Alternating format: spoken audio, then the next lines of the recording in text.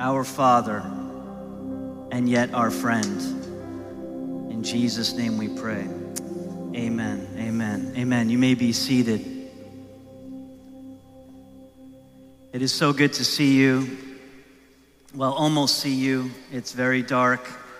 I just thank you for laughing. I now know there are people out there. But it is so good to be with you. You know, this morning I had an awesome opportunity, and it's one that sometimes we take for granted as parents. But my daughter Anya came downstairs this morning, and I was sitting in my usual chair. Do any of you have a usual chair that you sit in the morning? Yeah, a few of us. And I was sitting in my usual chair, and I had just been reading the Word and praying, and I was just reclining. And she came down and she sat next to me. And we reclined together. And it was just in this reclining together, and we stayed there for a while. She happens to really love snuggling, and so we snuggled for a good almost 10 minutes. And I didn't want to let go of her, and I'm not sure if she wanted to let go of me or was just smothered by me, but I just had this moment where it was like realizing that presence is so much more important than presence. That the greatest thing that we can give our children, our grandchildren, the greatest thing that we can give each other, the greatest thing that we can give to humanity is presence. I mean being there. You know, during COVID, we didn't have community, we didn't have gatherings, we had these like bubble parties, and we had these like disconnected times of being on our own and isolated and quarantine, and all of these things that we thought were just in the movies were our reality. And we're kind of past COVID, but not really. Now we have RSV and we have other viruses to be afraid of, and it just seems like, are we ever going to connect again? Are we ever going to have real community again? And you know, for hundreds of years, actually for thousands of years, God himself was far off. God himself spoke to the people through different individuals throughout history, but God himself was far off. And then in the birth of Jesus, something amazing happens. God, who is far off, comes close to be with us, to be present with us. The greatest gift that Jesus gave us was presence, his presence. To be with us, to live among us. Matthew chapter 1, verse 18 and 19. We're going to read from Matthew and Luke tonight. We read about the birth of Jesus Christ. That's why we're celebrating Christmas. I don't know if you knew that. You go to the mall and it may not be clear. We drive around like crazy for months and months. We buy all these gifts. We see Amazon drivers all over the place, like zipping back and forth. It's unbelievable, all that's happening. Like, Amazon drivers are actually elves, I'm convinced. They will get there no matter what. But it is Jesus' birthday, the day that Jesus was born. Now we read, now the birth of Jesus Christ took place in this way. When his mother Mary had been betrothed, that means engaged. When Mary had been engaged to Joseph, now during those times, an engagement wasn't just a man or a woman asking someone else to marry them and then they were engaged. It was actually legally binding. It was the law. You signed, not your life away, that's a bad way to say it. That's what came to me, but you sign this engagement and you are legally bound to future marriage. When his mother Mary had been betrothed or engaged to Joseph, before they came together. Now we're going to just leave it there. There's kids in the room. But she was found to be with child from the Holy Spirit. And her husband Joseph, being a just man and unwilling to put her to shame, resolved to divorce her quietly. That's why Joseph would be required to divorce, is because they were legally bound. You see, being pregnant and not being fully married at that time was a little bit shameful. Mary and Joseph were asked to do something very costly. You see, God's gifts are free, but they're also very costly. And Mary and Joseph were asked to do something impossible. And something impossible happened in Mary. It says, the Holy Spirit came over Mary, and she was impregnated with Jesus. The Son of God was placed in her womb, and the calling upon her life and Joseph's life was to raise this child. Not just any child, but the Christ child, the Messiah. They were called to raise the Messiah, and then one day he would die for humanity. Like being an Amazon driver, we don't always know the package we're carrying. We don't always know the cost of the package that we're carrying. We're just told to carry it. And Mary and Joseph, I can only imagine what they were going through, that yes, there was going to be joy in their house. Yes, they were going to have the Messiah born in their home, but the pressure of the pregnancy, the pressure of raising the Messiah and hoping he didn't die, like just randomly. The pressure of raising the Son of God, Emmanuel, God with us. And Mary was willing to carry this, but Joseph wasn't so sure. We read in Matthew chapter 1, verse 20 and 21. As Joseph considered these things, he's considering the fact that his wife is impregnated by the Holy Spirit. I mean, his wife has a baby inside of her. It didn't come from him. They're only engaged. So you can imagine that Joseph was pondering these things, right? I'd be pondering these things. I'd be asking Mary a few questions. I'd be wondering what's going on here. He considered these things. Behold, an angel of the Lord appeared to him and said, Joseph, son of David, Joseph, remember who you are. Joseph, remember that you are the son of David. Do not fear to take Mary as your wife, for that which is conceived in her is from the Holy Spirit. She will bear a son, and you will call his name Jesus. Yeshua. God will save, for he will save his people from their sins. God is saying, Joseph, I know that you want to escape this reality. I know you want to escape this experience. I know you want to run. I know you want to take care of it on your own. I know, Joseph, what you're thinking, but don't run. I know the calling is costly, but don't run. I know it might cost you your reputation. I know it might cost you your pride. I know people will look at you funny. I know, Joseph, but don't leave it, because the best place to be is in the calling of God upon your life. The best place to be is in God's presence. You see, God requires just one thing from us: presence, space for his presence. God requires that we would take moments in our life to create space for him to come. And if we don't make space, God won't come.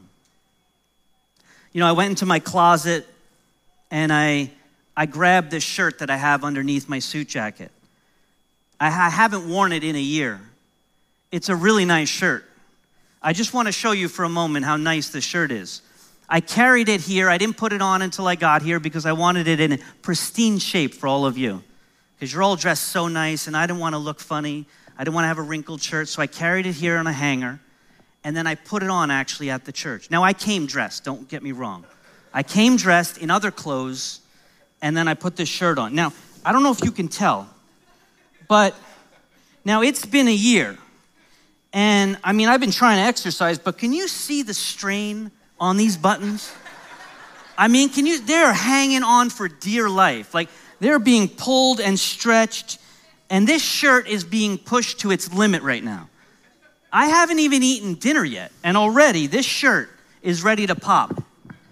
And then I thought about it. I thought, I'll use that for my message, because there's something missing in this shirt. Space. Space is missing in this shirt. I can't fit any more in here because I'm all tied up in this shirt. And the same goes for our spiritual life.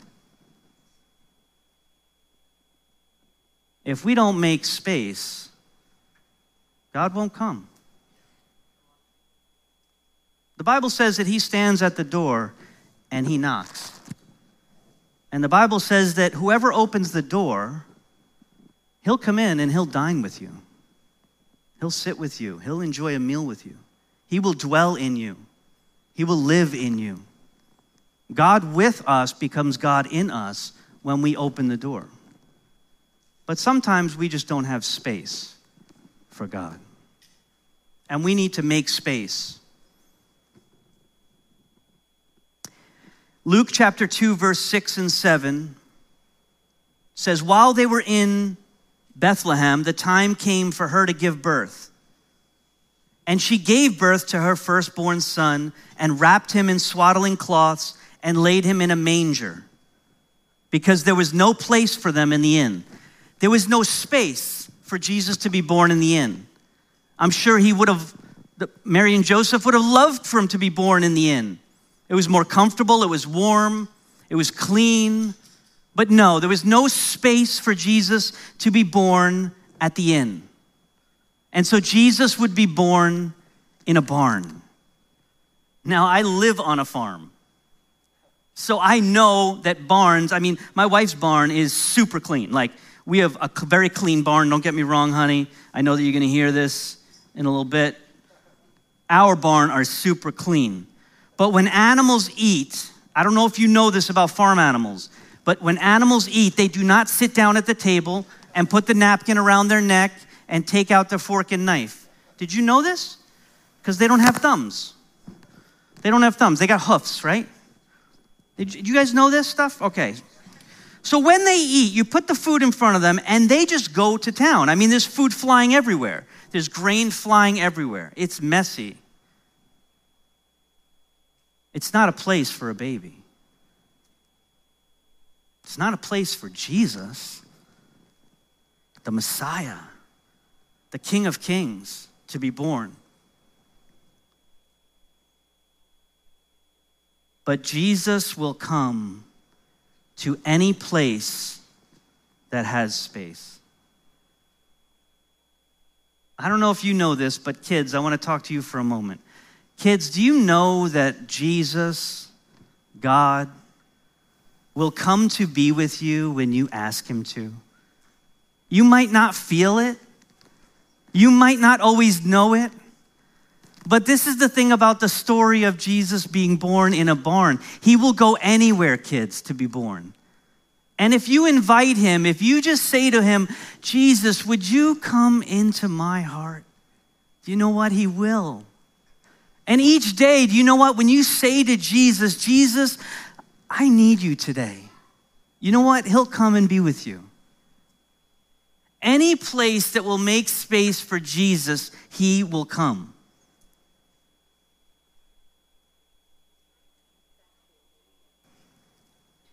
Now, there was a king, King Herod, and he didn't like that a king was being born.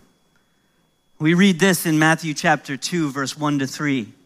Now, after Jesus was born in Bethlehem of Judea in the days of Herod the king, behold, wise men from the east came to Jerusalem, saying, where is he who has been born of the Jews? For we saw his star when it rose, and have come to worship him. When Herod the king heard this, he was troubled, and all Jerusalem with him. King Herod was afraid that he was going to be replaced as king. King Herod was afraid that this Jesus was going to rise up among the Jews, and there would be another Maccabean revolt, and the Jewish people were going to rise up and they were going to march on Herod and take his throne. Herod was afraid of losing his throne, losing his crown. A king had been born, and it's not me or my son. Who is this king? See, Herod was quite concerned that Jesus was coming for his throne. But Herod was mistaken because Jesus wasn't coming for his throne. Jesus wasn't coming for a throne in a palace. Jesus was coming for a throne in our hearts. Jesus didn't care about Herod's throne because Jesus was going to live inside of humanity. That anyone that calls on the name of Jesus, anyone that puts their faith in Jesus would make space inside of themselves, and Jesus would come to rule and reign. You see, we are all born on a throne. We sit on a throne in our hearts, and we rule over our thoughts, our emotions, our intentions, our motives, our emotions. And we sit on this throne and we rule and we reign. But there comes a time in our life where we need to make space for a new king.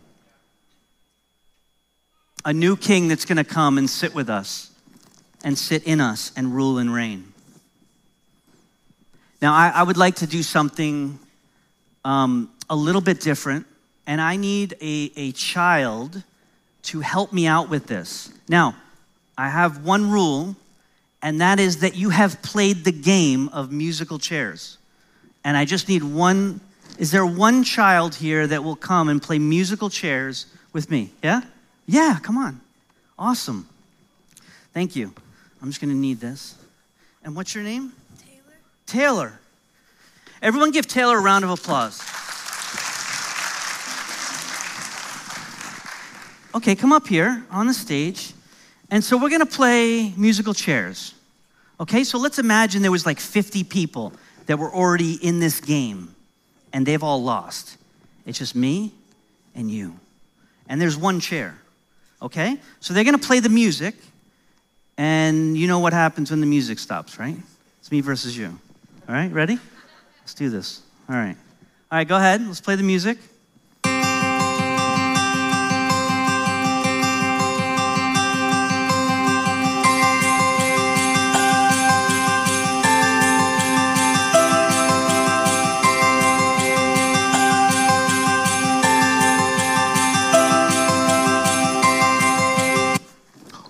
Oh, man.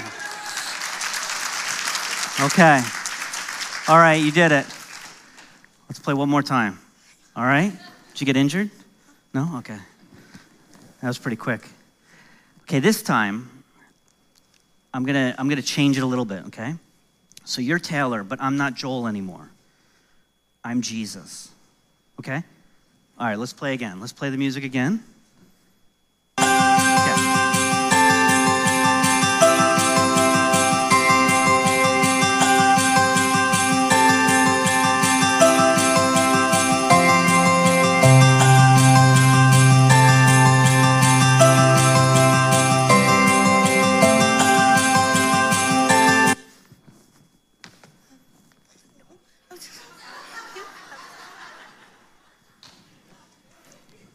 You won again.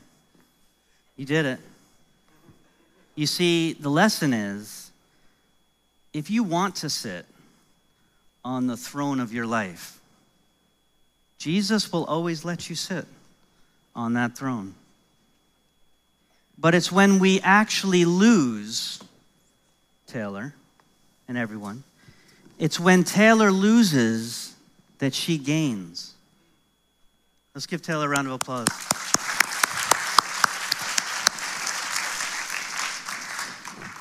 You see, what happens in our life is that we're playing this game of musical chairs.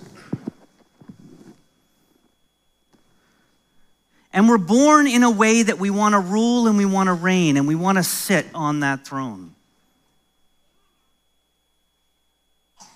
But there comes a moment in our life where we actually intentionally lose and allow Jesus to sit. And Herod was afraid of this because he thought Jesus was coming for his throne. When Jesus sits on the throne of my heart, he comes as a king, a priest, and a Savior. I'll invite the worship team to come up. When the wise men come to Jesus, they bring him gold, frankincense, and myrrh. They bring Jesus gold because he would be the king. They bring him frankincense because he would be the priest. They bring him myrrh because he would be the ultimate sacrifice, the Savior of the world. And as these wise men come to Jesus and they give Jesus these gifts, they in turn receive a gift. They receive Jesus as king. They receive Jesus as priest. They receive Jesus as their Savior. And so what happens is a gift exchange. And Jesus looks at us and he's asking for the same. Will you come to him with your life, with your throne, with your gifts, with your talents, and will you exchange them for him and his presence?